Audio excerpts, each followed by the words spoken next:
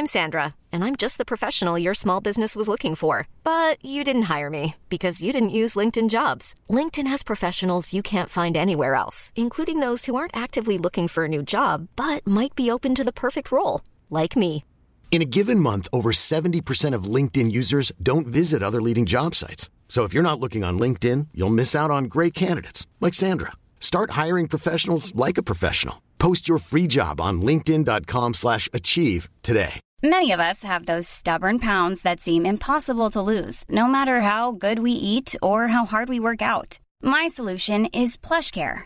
PlushCare is a leading telehealth provider with doctors who are there for you day and night to partner with you in your weight loss journey. They can prescribe FDA-approved weight loss medications like Wegovy and Zepbound for those who qualify. Plus, they accept most insurance plans. To get started, visit plushcare.com/weightloss. That's plushcare.com/weightloss. Ever catch yourself eating the same flavorless dinner 3 days in a row? Dreaming of something better? Well, HelloFresh is your guilt-free dream come true, baby. It's me, Keke Palmer. Let's wake up those taste buds with hot, juicy pecan-crusted chicken or garlic butter shrimp scampi. Hello Fresh. Stop dreaming of all the delicious possibilities and dig in at HelloFresh.com. Let's get this dinner party started.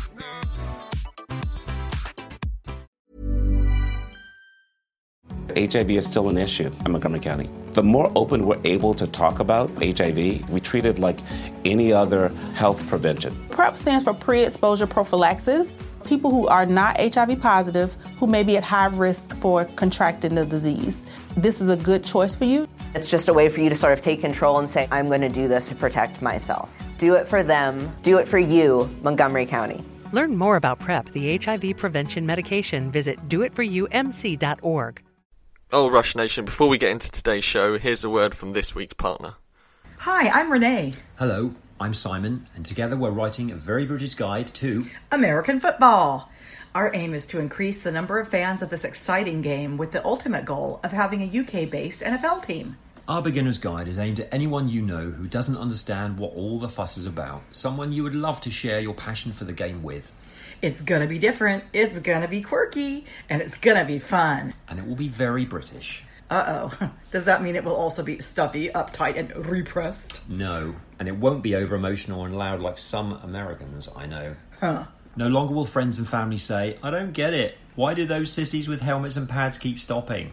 Our guide will be full-color illustrated and cover the basics such as rules and gameplay, but it will also discuss American football culture and differences to soccer and rugby, plus a glossary of terms and something super awesome.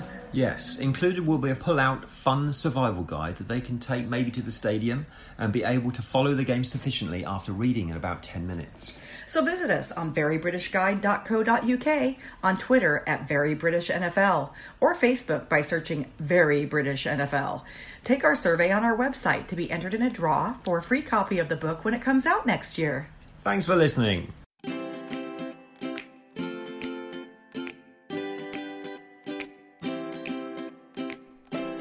Phones to silent, doors to cross-check, hold on to your hats. This is 5 Yard Rush, your fantasy football podcast, with your hosts, Stocks, Sparky, Murph and Nick. And we're back, guys. We are a 3-ball. Nick's back in the studio. How you doing, Nick? Good, thanks, good. How you doing, Murph? Yeah, all good, all good. How you doing? Yeah, no, I'm good. Thanks for asking. Hosts never get asked. But yeah, no, I'm doing good, thanks. Sparky, how are you? Yep, great. Like Lev Bell, Sparky is still not in the building. Welcome into 5 Yard Rush, everybody. Go find the podcast on Anchor, Spotify, Stitcher, Google Podcasts, Apple Podcasts. Tune in. Tell you what, if you've got a Google Home Assistant, ask Google Home Assistant to play 5 Yard Rush podcast. You're welcome.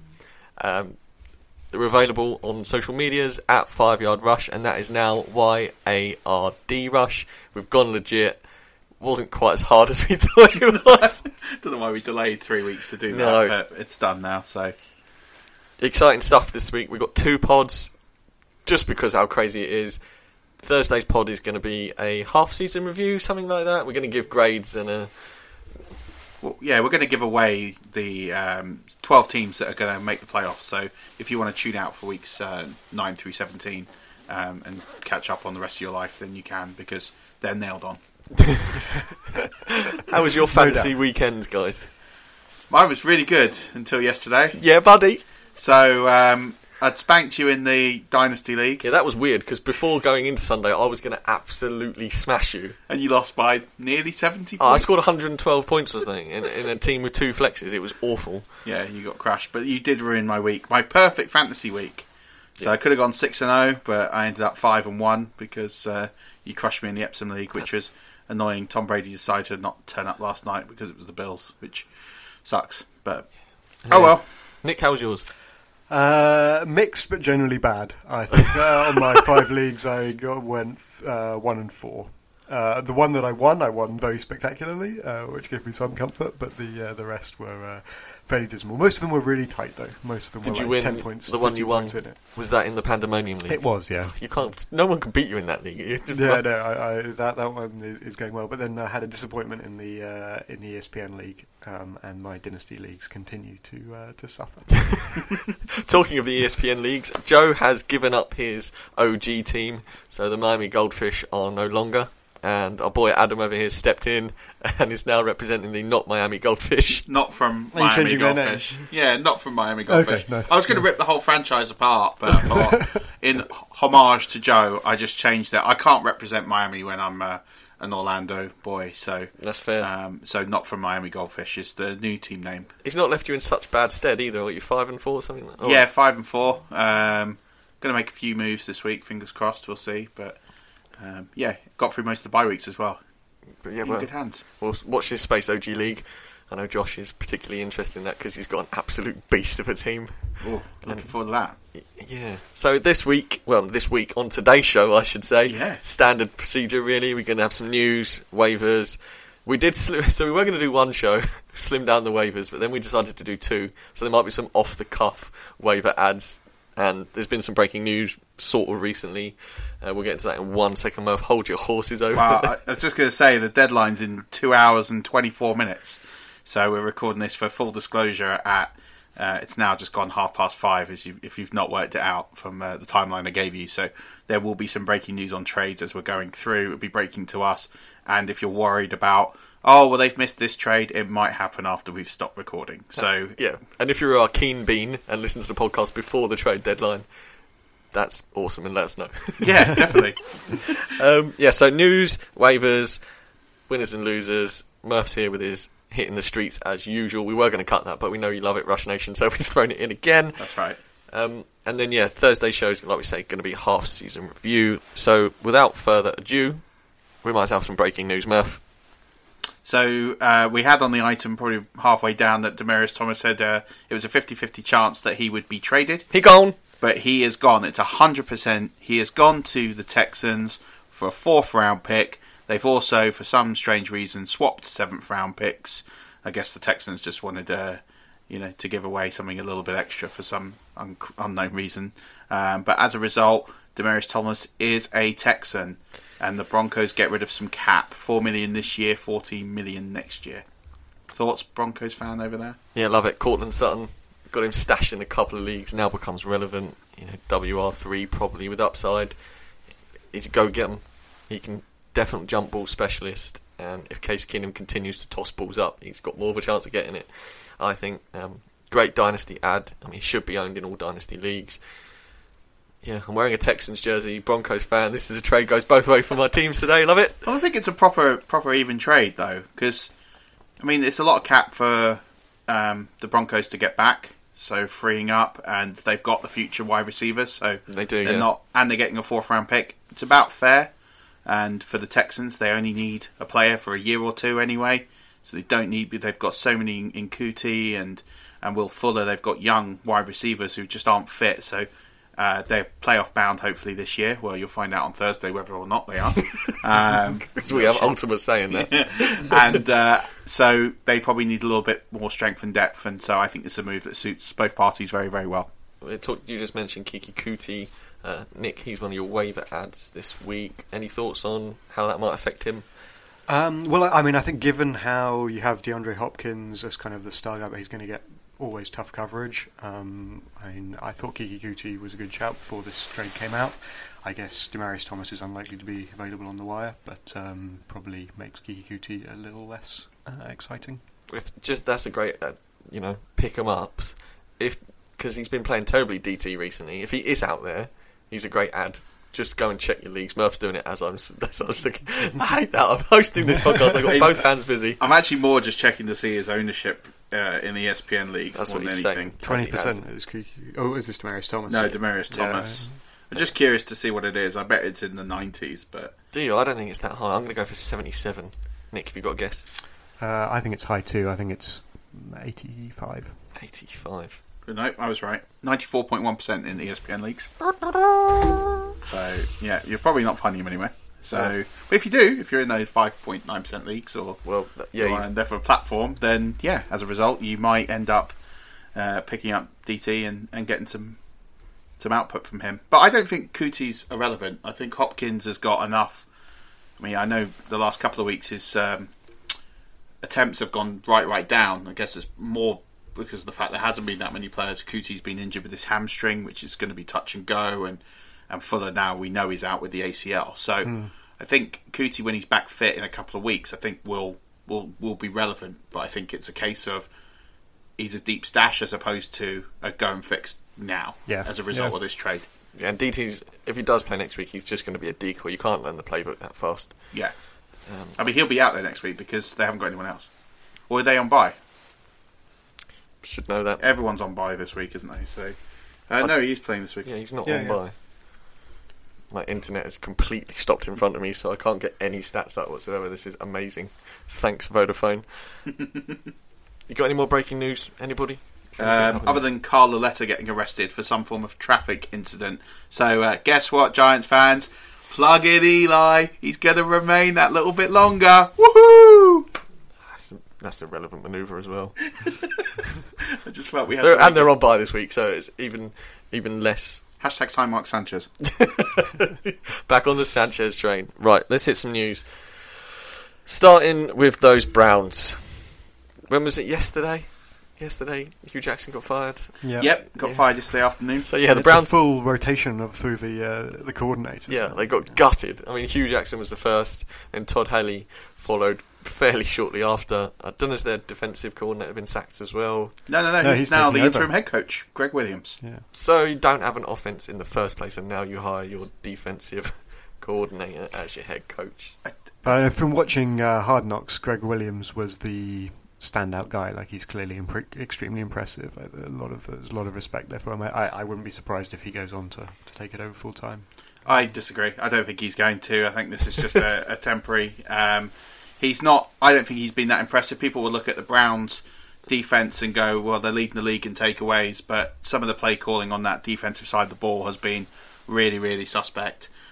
He's done well enough to get the job, and it makes sense. He's done the job before, so I completely understand that. At the end of the day, the reports on Sunday where it was kind of all last week. Hugh and Todd were having an internal discussion. Apparently, Haley was calling plays that Jackson didn't want and was going against orders. They got into an internal scuffle, and it was going to be the power play who was going to remain, and kind of who was going to remain was going to be king. And Jimmy Haslam has decided that that's not the case, and he got rid of them both, and rightfully so, because they were both petulant. And Hugh leaves with the worst ever head coaching record. That's of a not team. true. Apparently that's not true. It's not true. I don't know the chap's name. It was a long time ago because the photo was black and white, but he was the Eagles head coach. And the only reason he couldn't be fired is because he was also the owner at the time. Oh, okay. So we're talking Super Bowl era. Okay, yeah. So yeah. So in the Super Bowl era, then he would do. He beats former Buccaneers coach from the 80s. His name just randomly escaped me just then, who only had 7 wins. So Hugh leaves with a final record of 3 wins, 36 losses, and 1 tie in 2.5 seasons, which is a winning percentage of 0.88%. That's low. That's real low. But big shout to Greg Williams, because the first thing he did to replace his job as defensive coordinator was he brought his son in, which I thought was a nice touch. Keep it in the fam. Keep it in the fam. Keep the money there, and knows that the DC's not going to be a threat to his job if he moves back down to that role under new coaching staff and survives for some random reason. I feel bad for Hugh Jackson. Like, he had a pretty rough start to the season. He lost both his mother and his brother within a couple of weeks of each other. So it must have been tough for him. I mean, I don't think he's the best coach in the world, but I imagine that throws you off to. Well, he's had the best season out of the three this season, and they've been competitive. But he's a coach. He's not a head coach. Do you think this move makes any Browns players fantasy relevant this season? I'd go the other way. I think it makes them completely irrelevant. So don't play Baker this week, is what you're saying? I wouldn't play anyone. You've got a brand new OC in Freddie Kitchens. You've got Greg Williams, who's defensive-minded. I think it's containment. I think you just don't know what they're going to do for a few weeks, and they've given up on the season, which you would do with the record that they've got. So I wouldn't touch anybody till you know what's going on. This could be a 1 week fix. This could be finding a coach before the end of the season. I think until you know more, I'm literally gutting everybody, because you just don't know who's calling the plays and what plays are going to get called. So unless you're really desperate and you haven't got a QB and play Baker, or you need a tight end and you play Njoku, then yeah, fine, but I wouldn't play anyone. I'm playing Baker this week in Pandemonium 2-quarterback league. I have to, because Andrew Luck's on bye and there's no one else. Although Fitzmagic, we'll move on to the next bit. Fire those cannons. Yes! He's back. He's back. I mean, I don't know if you want to take this one, Murph. I do. I'm so happy. Fitzmagic is back. Fitzmagic is real. Nearly got us a win against the Bengals. Took us to within a tie with a minute remaining on the clock, and they kicked the game-winning field goal. But in a quarter and a bit, he threw for nearly 200 yards, 2 touchdowns, threw the extra 2-point conversion in there, because basically our kicker just can't kick. So it's great seeing him back. I think we'll get onto a little bit more what this means for the coaching staff and the team, because I've got a piece later on it. But ultimately, there was absolutely no time to do anything else. And the dressing room believes that Fitzmagic is the guy to take them forward. Winston threw 4 picks on Sunday, and he is really struggling. So yeah, I mean that one, I think it was towards the end of very end of the first quarter, was horrendous. He just threw it straight into the Bengals midfield. I mean, it was one of the worst passes this season. I've just got some breaking news. Awesome. So breaking news is that Golden Tate is going to the Eagles. Oh, that's lit straight up the next bit of news on our list. This is why it's relevant. So he's going to the Eagles for a 3rd round pick, just breaking from Adam Schefter and Rap Sheet. Love this. Absolutely love this. Alshon Jeffrey is not a possession receiver. He's you go get it. Golden Tate steps in, and it's Carson Wentz throwing him dimes as a possession receiver. And you've got Nelson Aguilar there. So you've now got 3 very relevant wide receivers there. They're in a very, very tough fight in their conference, or in their division even. So I think it's a great move. 3rd round pick. But there is the downside of this trade is it's a rental. A 1-year deal. He runs out. His deal runs out at the end of the season. So this is it. You're signing him for a 3rd round pick. This guy's gone in January unless you try and re-sign him, which we haven't had anything through. This is literally just broken in the last minute or so. So we'll see what happens. But he said yesterday that he didn't think he was going to get traded. So another one that isn't up to what's going on in his own life in terms of his career. So well, not just that. I mean, it's not up to him predominantly, really, is it? I mean, no, it's not. I think it's a good move for him. We saw what happened with Ajayi last year. I'm not saying they're going to go back to the Super Bowl, but... Well, we talked about the wide receivers at Texas earlier. We might as well talk about the Lions wide receivers now. Obviously, Marvin Jones is there. Kenny Golladay takes a jump. It was between... Golden Tate was the 1, or the lock-in 2, let's say, and then it was between Marvin Jones and Kenny Golladay as to who was the 1 and 3 on a week-to-week basis. Does this now make Kenny Golladay the 1 or every week? It's a good bet. I think the real person who gets upside from this is Marvin Jones, who had a beast of a day on Sunday. Yeah, but he's so touchdown dependent. If he doesn't get a touchdown, he's... But I think now he gets more targets. Do you? Okay. Because now you've got Golden Tate. Golden Tate was leading the Lions in receptions. So there's a lot of targets. He's had 43, I think, so far through the first 8 weeks of season. So split that between the two of them. The majority of those, obviously, the tight end. Oh, Kerryon Johnson. Get some receptions. Oh, I mean, there's going to be enough receptions to go around, enough targets. So I think this is good. If you've got Golladay, especially if you've got Marvin Jones, who've been really disappointed, this is a big win for you. Defo. That's not got to cut that out. Definitely. Moving on, where are we at? Terrell Pryor has been spotted in Buffalo. I don't know if this is a done deal. It's not a done deal. This was a couple of days ago. He was spotted on Sunday, so he's still a free agent, so this can get done after the trade deadline. So it's not maybe as urgent, but he's been spotted in Buffalo. Maybe that's going to be an option for him. To be perfectly honest, they need wide receivers. Well, this next one shocks me. The Dallas Cowboys have fired offensive line coach Paul Alexander on Monday. Assistant O-line coach Mark Colombo will replace Alexander with Hudson Hook, I hope I got your name wrong, serving as an advisor. The Dallas O-line hasn't been that great, but I heard today Ezekiel Elliott's having a career year. I don't know. Not in terms of yards. So if you take fantasy out of it, so if you make, we like to think everything revolves around fantasy, but at the end of the day, really nearly does though. It does really nearly, but in the case of Zeke, it doesn't. He's had an absolutely massive year in terms of share, in terms of carries. He's not put up the yards because the O-line aren't creating the holes as well. So Zeke is doing everything he can. I've watched him a few times. He's played out of his skin. If you had the Rams O-line and you had Zeke, based on the way he's playing, he rivals Gurley in terms of production. Interesting. I was having a conversation with one of the guys at work today about just how good Gurley is, and he said that he's quite new to the NFL, and he was saying that Gurley could be this good wherever he goes, and I was saying it's running backs are dependent on O-line. Yeah, massively. So if you put Zeke in the Rams O-line, do you think he's better than Gurley? I think it's close. I really think it's close. I think where Gurley probably has the edge is maybe on the receptions. Do you think? I think Zeke's got better hands than Gurley. I think he has better hands, but don't forget he's been working with an inferior quarterback for so long that I think Gurley is slightly better in terms of where he's at and the dependence that they have and the trust that they have in him. And I think if Zeke built up to that, it'd be pretty close. I think for me, there's not the big gap that the fantasy points and the lines say. I think you had to do something about this offensive line. And it's a bit harsh in the sense of there's a lot of injuries to that O-line. Yeah. It's traditionally been the best O-line in football for years. And it's a bit tough because they've got so many freak injuries and illnesses on that line. They've lost some unbelievable Pro Bowl talent on that line. If anyone watched the All or Nothing series last year on the Cowboys, you would know this. So it's difficult, but it is about results, and that O-line has not been good, the second string, and they have to change something. I don't know why changing the coach is going to do it. For me, I would have probably tried to pick up some players or rebuild for next year or something. Maybe they're thinking new broom sweeps clean, maybe. I don't know.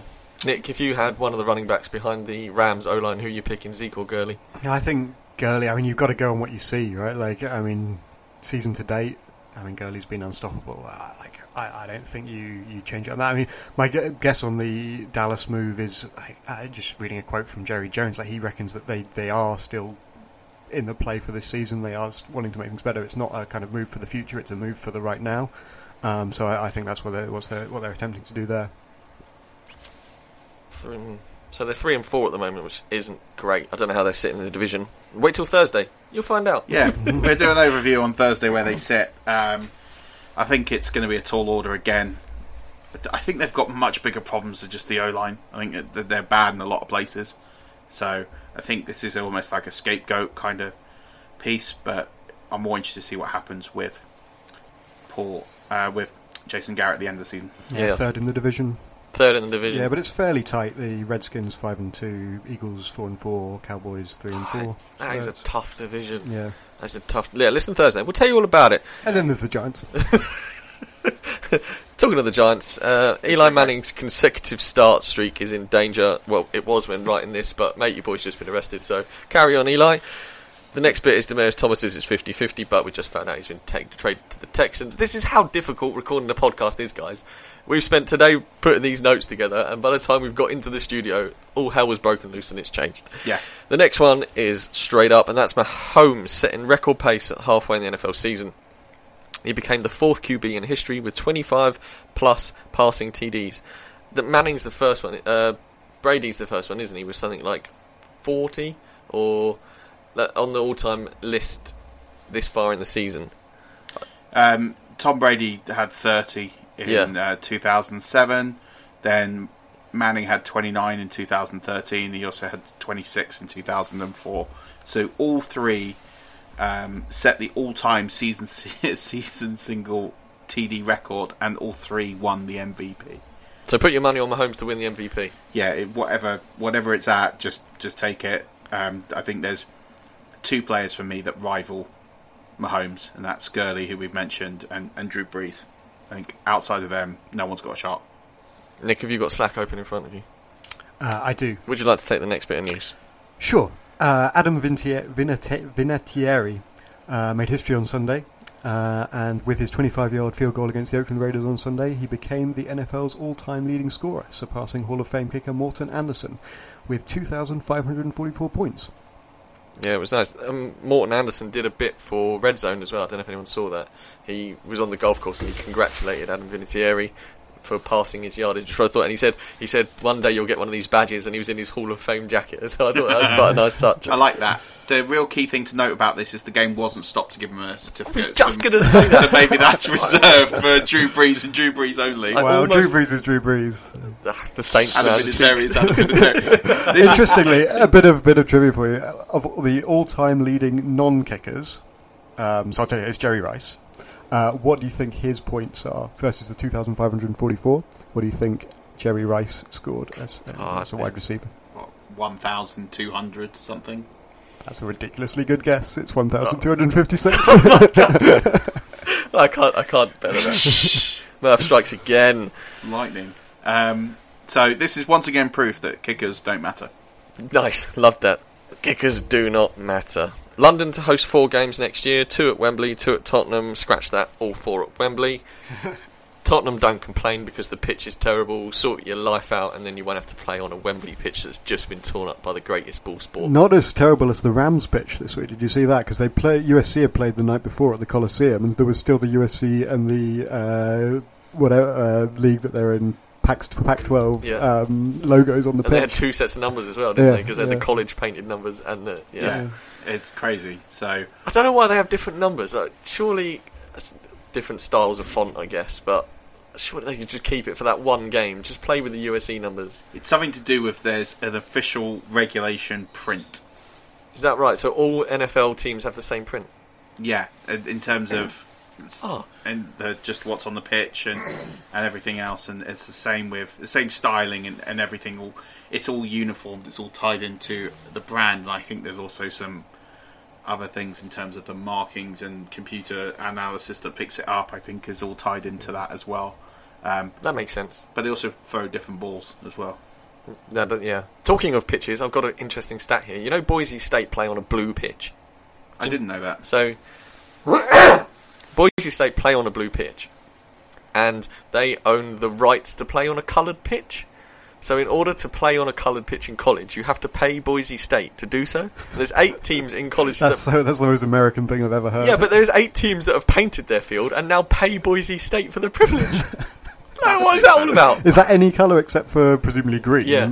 So I think football pitch is green, and then Boise State have got the patent on coloured pitches. So if it's not green, you're paying Boise State. At what point does turquoise breach contract? I think probably from emerald, NFL green, any other shade of the world. Like you go on the Dulux thing, get your book out. No, Boise State own that. That links into a really niche and obscure soccer fact that I have, which I will share on another podcast, and not today because we've got so much to get through. Yeah, we are smashing through. We're nearly at half hour already. So London hosting 4 games. McCoy is not sure if he'll be traded as of today. Well, so there's 3 of them that predicted they weren't sure or only 50-50, and 2 of them are gone in Tate and Thomas. So this says in the next 2 hours he's going to go. Yeah, good odds. Any more news of note, chaps? Nope. No, but I'm sure if Schefter or Rapsheet tweet, then we'll break whatever we're doing. They're not as fast as Sleeper. They are not as fast as Sleeper, apparently. That's what we're finding out. Let's move on to the waivers. I've got Murph's in front of me. Quarterback, Murph, where you at? There's only one quarterback. Fire those cannons! It is Ryan Fitzmagic. I'm not saying he's going to be in all season. In fact, I doubt he's going to be in all season. Oh, well, let's make a call right now. Yes or no, rest of the season? No. Okay. I think he's in for at least the next 3 games. unless he has an absolute stinker or he gets injured. That's my asterisk. Okay. By stinker, I mean he gets beat by like 30 points and throws like 3 or 4 TDs, INTs. What's his matchup this week? So he's against Carolina in Carolina, so tough game on the road, but he's proven on the road that he can deliver big wins. He's already won against the Saints. He very nearly came back from an 18-point deficit in the near fourth quarter against the Bengals. Do you think the Bengals gave up in that? They just stopped. They had 300 yards before half-time, and then... I think it's one of the rare times that the Bucs defense stood up. So they had 150-odd yards of rushing in the first half. In the second half, they had 22. Shut down Joe Mixon. So they did. Just completely shut down Joe Mixon. They made Dalton throw the ball, and he couldn't do it. JPP got more sacks. There was more pressure. It's that kind of desperation, all or nothing. And I think there was an element of protecting the football and not giving it away. But in the second half, their series, they had 6 possessions, 5 punts, and then the game-winning field goal. So I think the Bucs defense stood up. But Ryan Fitzmagic, he's setting record-breaking numbers, Hall of Fame numbers. In fact, that's why he's ended up in the Hall of Fame for his jersey for 3 consecutive 400-yard games. He's a TD machine. It doesn't matter who he's playing. He's got so much experience. It was difficult conditions, and he still put up 2 TDs in a quarter. He's completely fantasy relevant in the leading offense in the NFL. So get on him. He's 6% owned in ESPN leagues. So if you're there and you've got the first or second waiver pick, this is the guy. Talking of Fitzmagic, Nick, he was your long shot. Who's your standard shot? My standard shot is Derek Carr. So far he's been pretty weak, I think, certainly versus expectations at the beginning of the season. We had a decent Sunday last week with 21 of 28 completions for 244 yards and 3 touchdowns against the Colts. And I like him for this week. He's up against the 49ers, who have a pretty terrible pass defence, I think the 3rd worst in the league, and it probably would be even worse if they hadn't been against the Cardinals twice already. And also with Beast Mode out, I think the Raiders are going to be relying on the pass game even more. So I like him just for this matchup. Yeah, he looked good this weekend. No denying that. My waiver, I've gone for Alex Smith. Now, this is pretty much as boring as a waiver pickup as you can get, but the boy has a safe floor. He's only 43% owned in ESPN leagues, and they've got the Falcons coming to town. Now, this is going to be one hell of a shootout because the Falcons' D is pretty terrible, and if the Falcons can put points on the board, the Redskins are going to have to reply. The Falcons have also given up the 2nd most passing yards and touchdowns in the league, so he's not going to score you 35 points, but he's going to get you between 15 and 22, 23, I think. So if you're looking for a safe waiver pickup this week, especially if you've been using Andrew Luck or someone of that ilk, then yes, he's a safe waiver add this week. Running backs, Nick? I've got Peyton Barber here. Yeah, I mean, it's not the most exciting one, but it's increasingly tough to find serviceable running backs on the waiver wire. He's only 45% owned in ESPN leagues. I don't think he's going to blow you away, but and he's got a tough matchup against Carolina, but given the lack of options, I think he's alright this week. Yeah, Murph, you also have him. Any more notes on Peyton Barber? So, Ronald Jones is going to be out for a few weeks with a hamstring injury, so he is going to get all the carries. So the thing to think about here is he's not going to give you 100 yards. He's got back-to-back 80-yard plus rushing games, which is decent. It's not a run-heavy offense, but the goal line opportunities he could get in this game when there's no other back that's going to challenge him for them, I think he becomes relevant. I would say he's a flex at best, in the sense of he's not going to give you really high points, but if you can get 80 yards and a touch like he did last week, then you take that in your flex, especially with this bye heavy week that we've got. So I think it's worth a punt. I wouldn't say that he would be my sort of first. It's what I've got on the list, but I think it's such a weak waiver for running backs. There's not really that many options, so I think it is him or very little else. I've just been asked by Josh in our OG League and Dynasty, how high do you rate Gurley in Dynasty? First overall, yes mate, don't ever trade him. If you own Todd Gurley, there isn't a price high enough at the moment you can pay for Gurley. I disagree with that. No, actually that's not true. If someone comes at you with a stupid offer, you take it. But you can't replace Gurley's production at the moment. So, I mean, if someone was to offer you Melvin Gordon and Adam Thielen, then yeah, you take that. But otherwise, it's a pretty high price to pay. You are going to give up a lot for Gurley. Yeah, I agree with that. I've got 2 running backs. Now, my first one is horrendously smelly. I had to play him this week, and it's Doug Martin, Raiders running back. He's 53% owned, but he's got full first and second down work in. Stop shaking your head, Murph. It's like Nick said, it is a horrendously deep running back pool to pick from. To be fair, he got 72 yards off 13 carries and got you 8.5 points in PPR. And if you are dying at that position, it's not, it's better than David Njoku and Uzuma's donut they gave you this week. Oh, I agree with that, but I still would rather take Jalen Richard.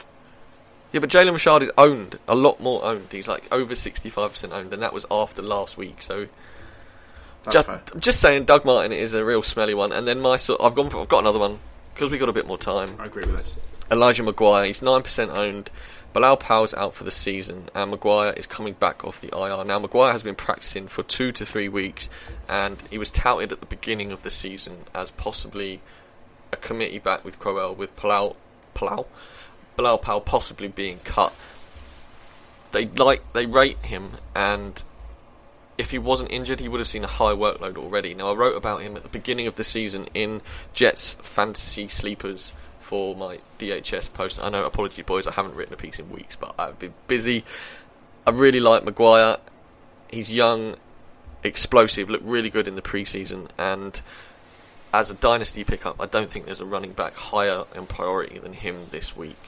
I think the biggest clue on him, he was quite an easy cut candidate when he got injured. Pay an injury settlement.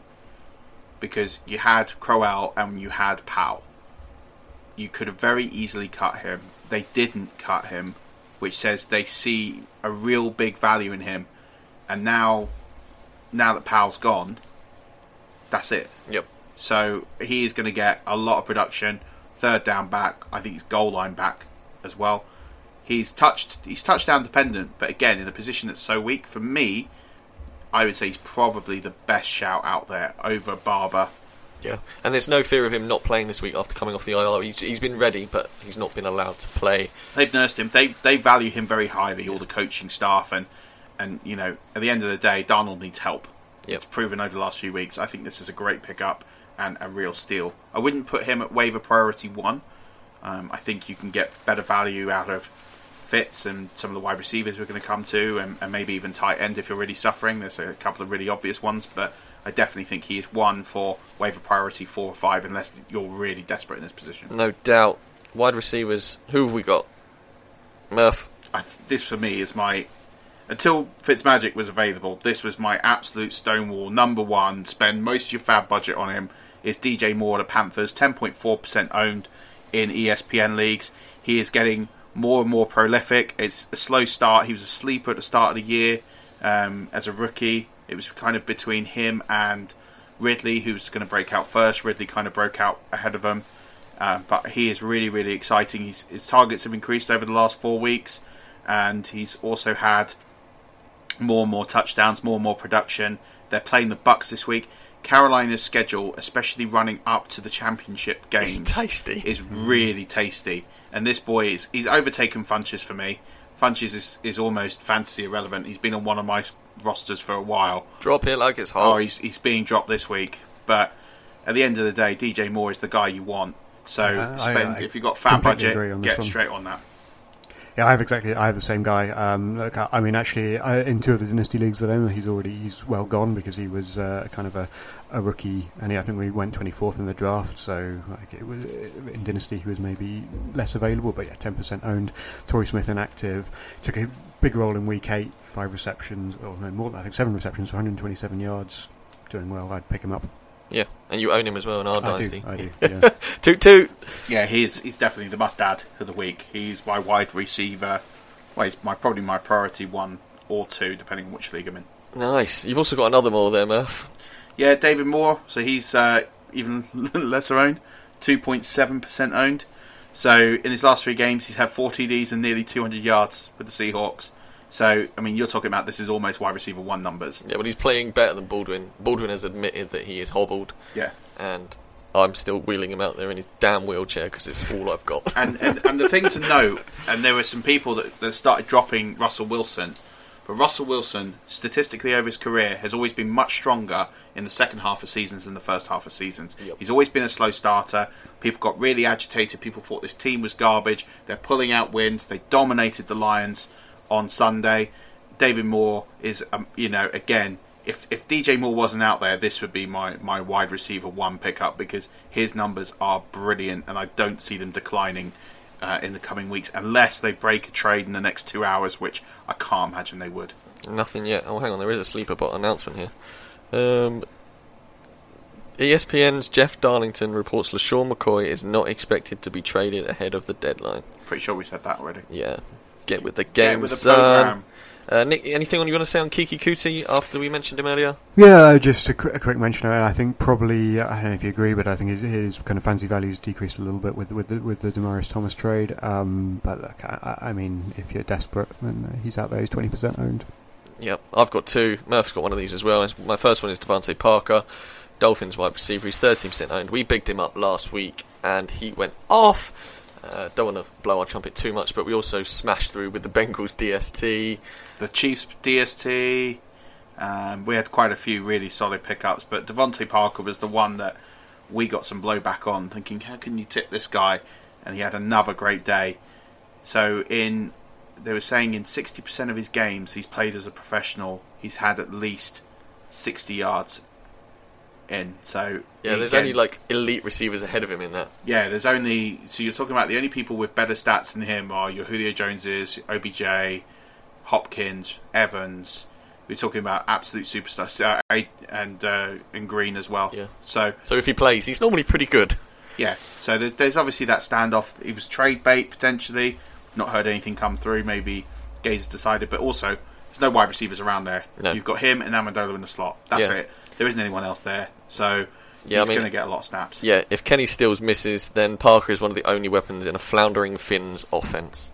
100%. It's only a fitness question with him, if he can stay fit, as it's always been. But yeah, you've got this is a must-add everywhere if you can. And they take on a Jets whose secondary is soft as an EasyJet seat. So go get him, Parker. I've got another one here. It's a real deep one. It's Josh Reynolds of the Rams now. He got 2 TDs this weekend, doubled his career touchdowns. And I'm not sure whether that means he had none or whether he had 2 and he's now got 4. I'm guessing it means he had 2 and got 4. This is completely and utterly dependent on Cooper Kupp. If Cooper Kupp plays, Josh Reynolds is back on the waivers and you'll never hear his name again. If he doesn't, anybody in this Rams offense can score, and as Josh Reynolds proved this weekend, go get him if you're in a 16 league team, deep, real deep, or in bye week hell. If you had a real poor draft and drafted everybody in week 9, then this isn't a bad ad. No, absolutely, definitely one to think about. Tight ends, Nick. We've got Vance McDonald here. So he's been extremely consistent so far, but remains only 50% owned. I think he's had 45 yards or more in 4 out of his 6 games that he's played so far. Had a big 112-yard week against Tampa Bay in week 3 and is on the road at Baltimore next week. But if you're short of tight end or suffering because of injuries or bye weeks at the position, seems like a decent option. Nice, love that. Murph? So I've got one that's pretty obvious, I think, for me. Jack Doyle, 32% owned. Yeah, I think if he's out there, he's got to be priority 1. I've been playing him the last couple of weeks. Yeah, you think he's 32% owned, so he should be free in most of your leagues. He's tight end 1 going forward. Absolutely. Ebron will go back into the shadows now. So first game since week 2, led the Colts in targets, receptions and receiving yards. 6 balls, 70 yards, and also a TD. So this is exactly what you want. It's what I've been saying all along. If you can get someone off waivers for 10 plus points, that's all you want out of your tight end, because unless you've got one of the elite 3. So Jack Doyle for me is as good as anyone you can get out there. So definitely a must add. If he's free, this is a high waiver priority in a position that is incredibly weak and difficult to get any consistent production out of. Yeah, I've got 2, just because I like to stretch the boundaries. My first one is Eric Dixon, 1% owned, come back off injury, and the Seattle offense used him in a big way. Yes, he had 2 catches for 54 yards and a touchdown, but they looked his way more often than this, and Seattle was suddenly firing. Like you say, with Russell Wilson's second half production better than first, Eric Dixon is not a bad ad. And then this next one, I've said it once, I've said it twice, I'm going to say it a third time. Go get Chris Herndon of the Jets if you need a reliable 8-point tight end. He had one catch, but it went for a touchdown. He's had 3 TDs in as many weeks, and he's a high-end tight end too now. If you're in a deeper league, and he's definitely not owned, because I think he's 6% owned. And if you get a tight end and 1 or 2 catches, and you're at 8 to 10 points, like Murph said, Chris Herndon is your boy. And if he gets more, I'm going to have to go and get a Jet shirt with his name on the back, just because I've rep this kid. DSTs. Now, Nick and I... hang on, I had one more sort of sleeper tight end I didn't put on here. We do love a sleeper tight end. This is really deep, really niche, and it's actually going to be Michael Roberts of the Lions. Last week! We said to go get him last week. We said to get him last week, and he didn't do anything at all. No. Laid another goose egg like many tight ends last week. But the real key thing here, their matchup this week is against the Vikings, and he is the red zone target for Stafford. So although he got a goose egg, he was targeted in the red zone. It didn't happen. He's going to continue to get targets in the red zone. I think especially now Tate's gone, because Tate was sort of the other guy that would get a lot of the red zone catches. You don't really see Golladay or Jones was the guy this week. Just gone, but I think Michael Roberts, he is going to be an absolute boom or bust. He's 1.4% owned in fantasy leagues. He was 0% owned last week. Yeah, so someone again, listened. We're going to claim that 1.4% owned. Yeah, we've claimed the whole thing, but definitely jump back on. I think he's definitely doubling down. Someone. Yeah, doubling down. Yeah, doubling down. Let's go again, because I know he laid a goose egg, but I fancy him to get a touch this week against the Vikings. Nice. Nick and I have the same DST, so Nick, who have we got? The Kansas City Chiefs up against Cleveland this week. They've been a sort of much criticised defence and have paled versus the Chiefs' offence, obviously, but have racked up 14 sacks, 2 defensive touchdowns in the last 2 games. Mayfield has been all over the place. Sometimes he's spectacular, sometimes he's a disaster. So it feels like the kind of offence that the Chiefs might be able to benefit from this week. Yeah, absolutely. Mayfield's thrown 6 picks in 5 starts.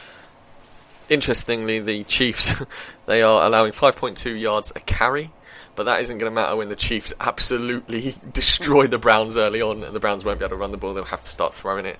And then, like Nick says, the Chiefs should get their ears pinned back and get after Mayfield. That could be the only concern in that game. It could be such a blowout that they could just drop off the intensity levels and they could give up the garbage time points. That's the only thing. But I fired them up last week. They're a sneaky better defense than they get credit for. So if you look at any of the stats, they're actually considered quite poor, bottom half of the league defense in fantasy. Their defensive DST 6. Interesting. Because they get turnovers, they get sacks, they get pressures. They just give up big plays. They're going to be a key side to keep your eye on over the next few weeks, because it's going to determine the Chiefs' playoff possibilities there. Absolutely. When they start playing against some real quarterbacks. Murph, you've got one. Yeah, I've gone for the 49ers, D. So they're less than 4% owned. Their next 2 games are Oakland and the Giants, so the tank masters themselves. So for me, I know you've got Derek Carr as a shout, and I think he'll definitely get some production. But I think at the end of the day, they've not given up that many points all season. They've not had too many blowouts, and then the fact that you've got the Giants afterwards, I think this is a great opportunity to get some points on the board. They'll get some sacks, they'll get some pressures. I don't rate either of these O-lines at all, and I think you can get at both quarterbacks and rack up the points and sacks. So you might lose some points on the scores, but I can definitely see turnovers. Both of these quarterbacks are subject to turnovers, and both of these quarterbacks are subject to getting sacked a lot. So for me, plug in the 49ers. You can keep them a couple of weeks until they're bye, and you're laughing from there. Sweet. Who's your kicker of the week, Murph? Kicker this week is Mason Crosby. So a lot of people got rid of him thinking he was going to get cut. I was pretty convinced he was going to get cut. He should have been cut, really. In one day. So at the end of the day, he's 36% owned.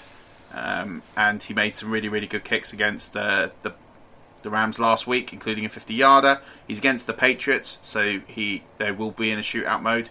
He will get points. He will launch. And for me, he's an absolute elite option. If you want to be really sneaky, I think the Buccaneers are going to make a move at kicker this week. I would expect it to be Kairos Santos. So at the end of the day, worth a punt, because again, Buccaneers kickers will make points as long as they actually make the kicks. Nice. Right, boys, let's smash through these winners and losers. Murph, you are first on the list. Carry on talking, brother.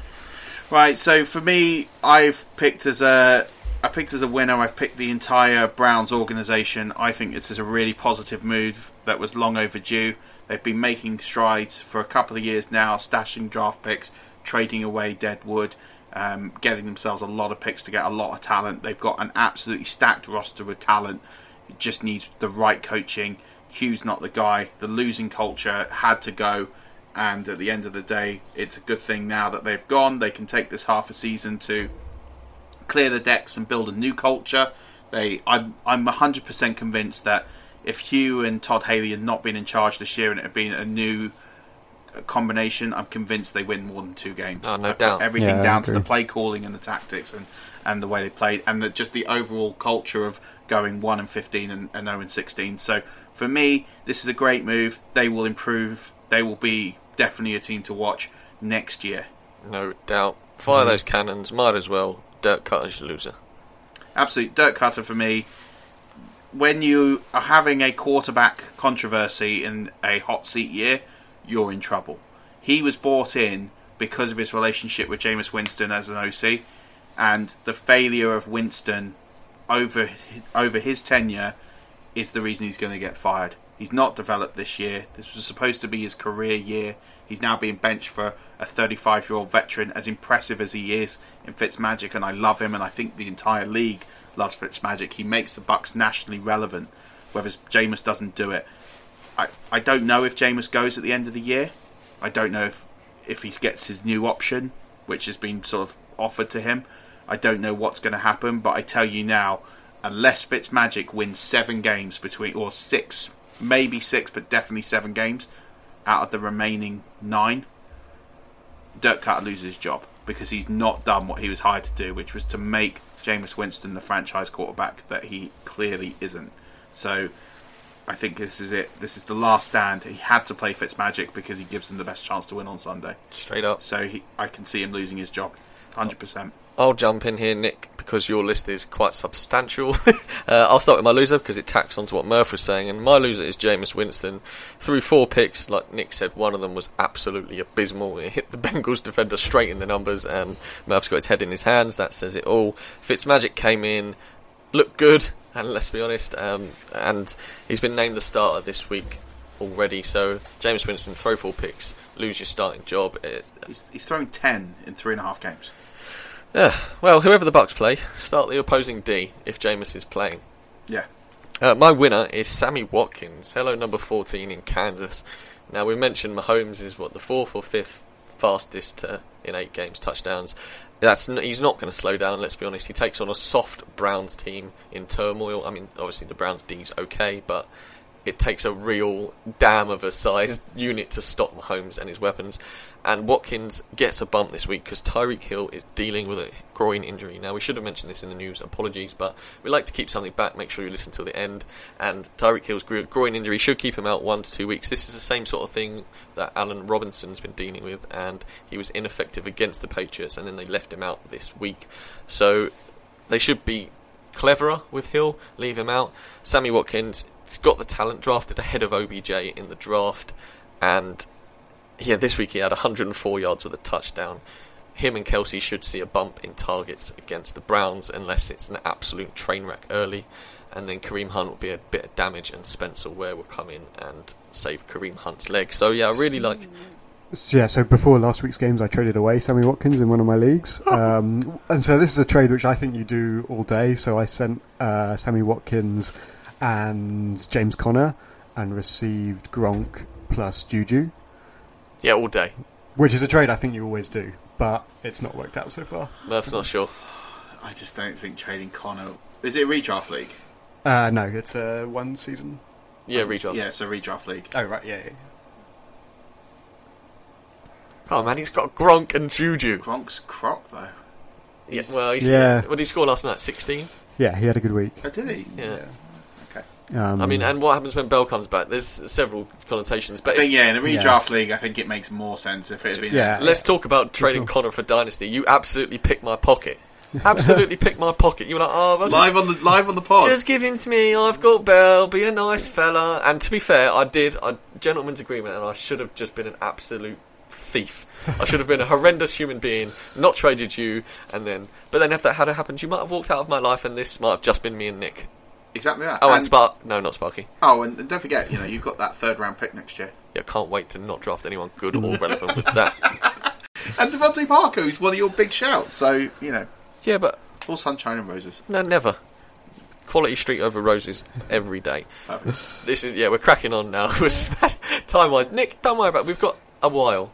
Winners and losers, please, sir. Well, I'll get through them relatively quickly. My winner this week is James White. So he's 2 years ago in the Super Bowl, 14 receptions and a game-winning touchback in overtime against the Falcons. Yet somehow he's just not really a household name. At the beginning of the season, he was kind of an irrelevance behind Rex Burkhead and Sony Michel.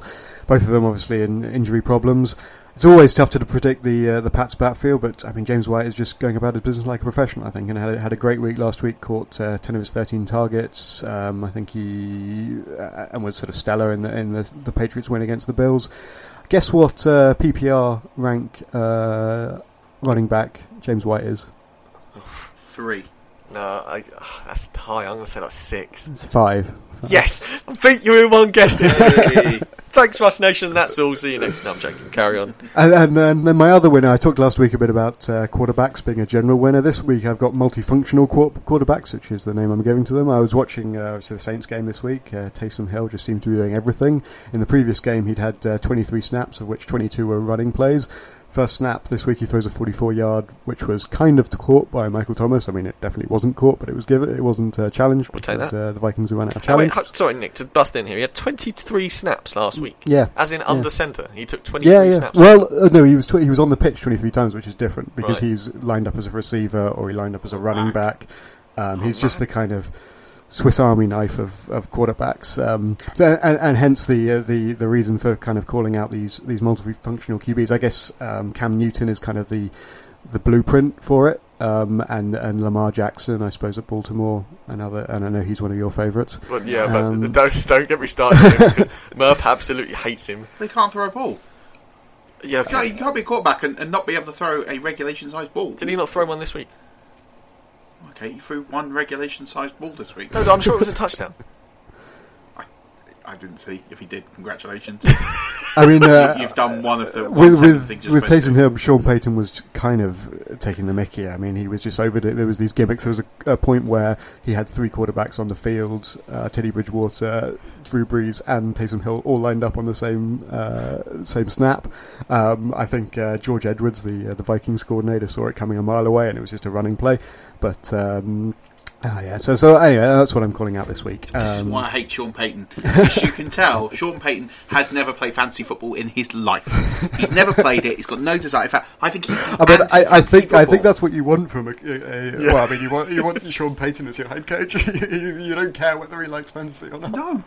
What is Taysom Hill doing? I don't understand it. You're not developing him if you're playing him in 3 different positions. You pick one position and I think he'll take over from Drew Brees. That's my... You've got Teddy Bridgewater there. Yeah, and I don't think you can complain too much about the Vikings' offensive production on fantasy. No. And then my loser is just Hugh Jackson. Feel for the guy. It's probably the end of his NFL career. I can't see him getting another job. Probably not. Well, Rush Nation, it's that time of week again. Murph, over to you. Let's hit the streets. Yeah, so it was a bit thin this week, to be perfectly honest. There were some interesting stats. This one is my absolute favourite. I love pulling up complete humdingers that are a cross between irrelevant and / really topical. So I found this stat before Hugh Jackson was sacked on Monday and had sent it to friend of the pod, Jack, and I've amended it now to read true to Jackson himself, which is the last 6 Browns head coaches. So that's Crennel, McGeeney, Shermer, Kudzinski, Pettine, and now Jackson were fired after the second Steelers game of the season. And Jack replied back to me saying, well, yeah, it's probably been much later in the season. And lo and behold, an hour later, off goes Hugh. So clearly, you can tell when Browns coaches are getting sacked. Second game against the Steelers in a losing season. bet your money on the coach going, because that's when they do it. Same blueprint, but just thought it was a very funny stat. The Bears, now stick with me on this one, and if you're still scratching your head at the end of it, I don't blame you, because I definitely was. So entering week 7, the 3-2 Bears were in sole possession of first place in the NFC North. After losing to the Patriots, they dropped to last place. In last place, entering week 8, the Bears defeated the Jets and are now back in sole possession of first place in the division. Crazy. What a crazy, crazy, crazy division. And then the last stat is with boring Blake Bortles. So on Sunday, you really have scratched the bottom of the barrel if you're dragging Bortles direct facts out. I think this is really relevant to what's going on in Jacksonville right now and can play a little bit into the Hyde trade. So boring Blake Bortles led the Jaguars in rushing on Sunday at Wembley with 43 yards. Since Bortles entered the NFL in 2014, the Jaguars are 2-11 when Bortles leads the team in rushing, including postseason games. That is very Jags relevant. So, if you've got a team that are struggling... Thanks for the music, Nick. Sorry about that. That was just a bit of dramatic... For boring Blake Bortles, you've now made him exciting just for that. So yeah, as a result of that, if they don't sort this run game out with Noodle Legs and Hyde and Yeldon, then you know that they're going to finish last in their division. Interesting. Do better next week. That was a poor Murph on the streets. I'm just going to say on behalf of the Rush Nation. Thanks, mate. Talking of Rush Nation, go find us, boys, girls, everyone listening. We're on all of the aforementioned podcasts. We're pretty much everywhere now. Ask your Google Assistant to play 5 Yard Rush podcast, and they will do so. It's good fun. I've done it several times. Just don't do it when you're near your phone, because they both start doing it. Although do, because then we get double plays. Yes. Go find us on social medias. It's at 5 Yard Rush. Like we said before, it's YARD Rush now. Murph and Sparky are in control of that. That's pretty much us for the Tuesday. We're back on Thursday. I bet you can't wait to hear our voices. Boys, it's been an absolute pleasure. Thanks for coming along. Nick, see you on Thursday. See you then. Murph, same to you. See you Thursday. See you then, mate. Until next week, Rush Nation, keep rushing.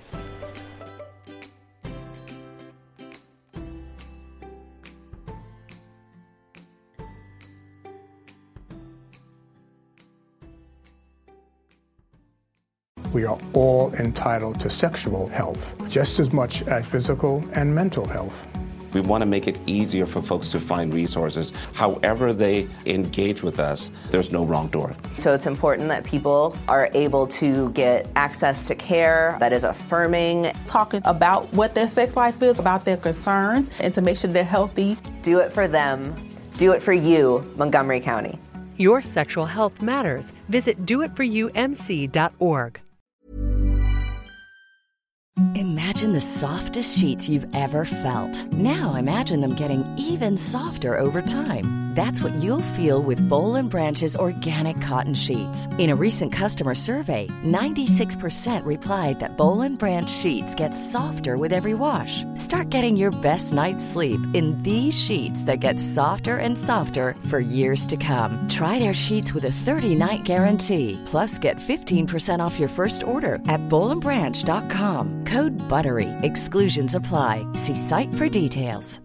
Hi, I'm Daniel, founder of Pretty Litter. Cats and cat owners deserve better than any old-fashioned litter. That's why I teamed up with scientists and veterinarians to create Pretty Litter. Its innovative crystal formula has superior odor control and weighs up to 80% less than clay litter. Pretty Litter even monitors health by changing colors to help detect early signs of potential illness. It's the world's smartest kitty litter. Go to prettylitter.com and use code ACAST for 20% off your first order and a free cat toy. Terms and conditions apply. See site for details. Hold up. What was that? Boring. No flavor. That was as bad as those leftovers you ate all week. Keke Palmer here. And it's time to say hello to something fresh and guilt-free. Hello Fresh. Jazz up dinner with pecan-crusted chicken or garlic butter shrimp scampi. Now that's music to my mouth. Hello Fresh. Let's get this dinner party started. Discover all the delicious possibilities at HelloFresh.com.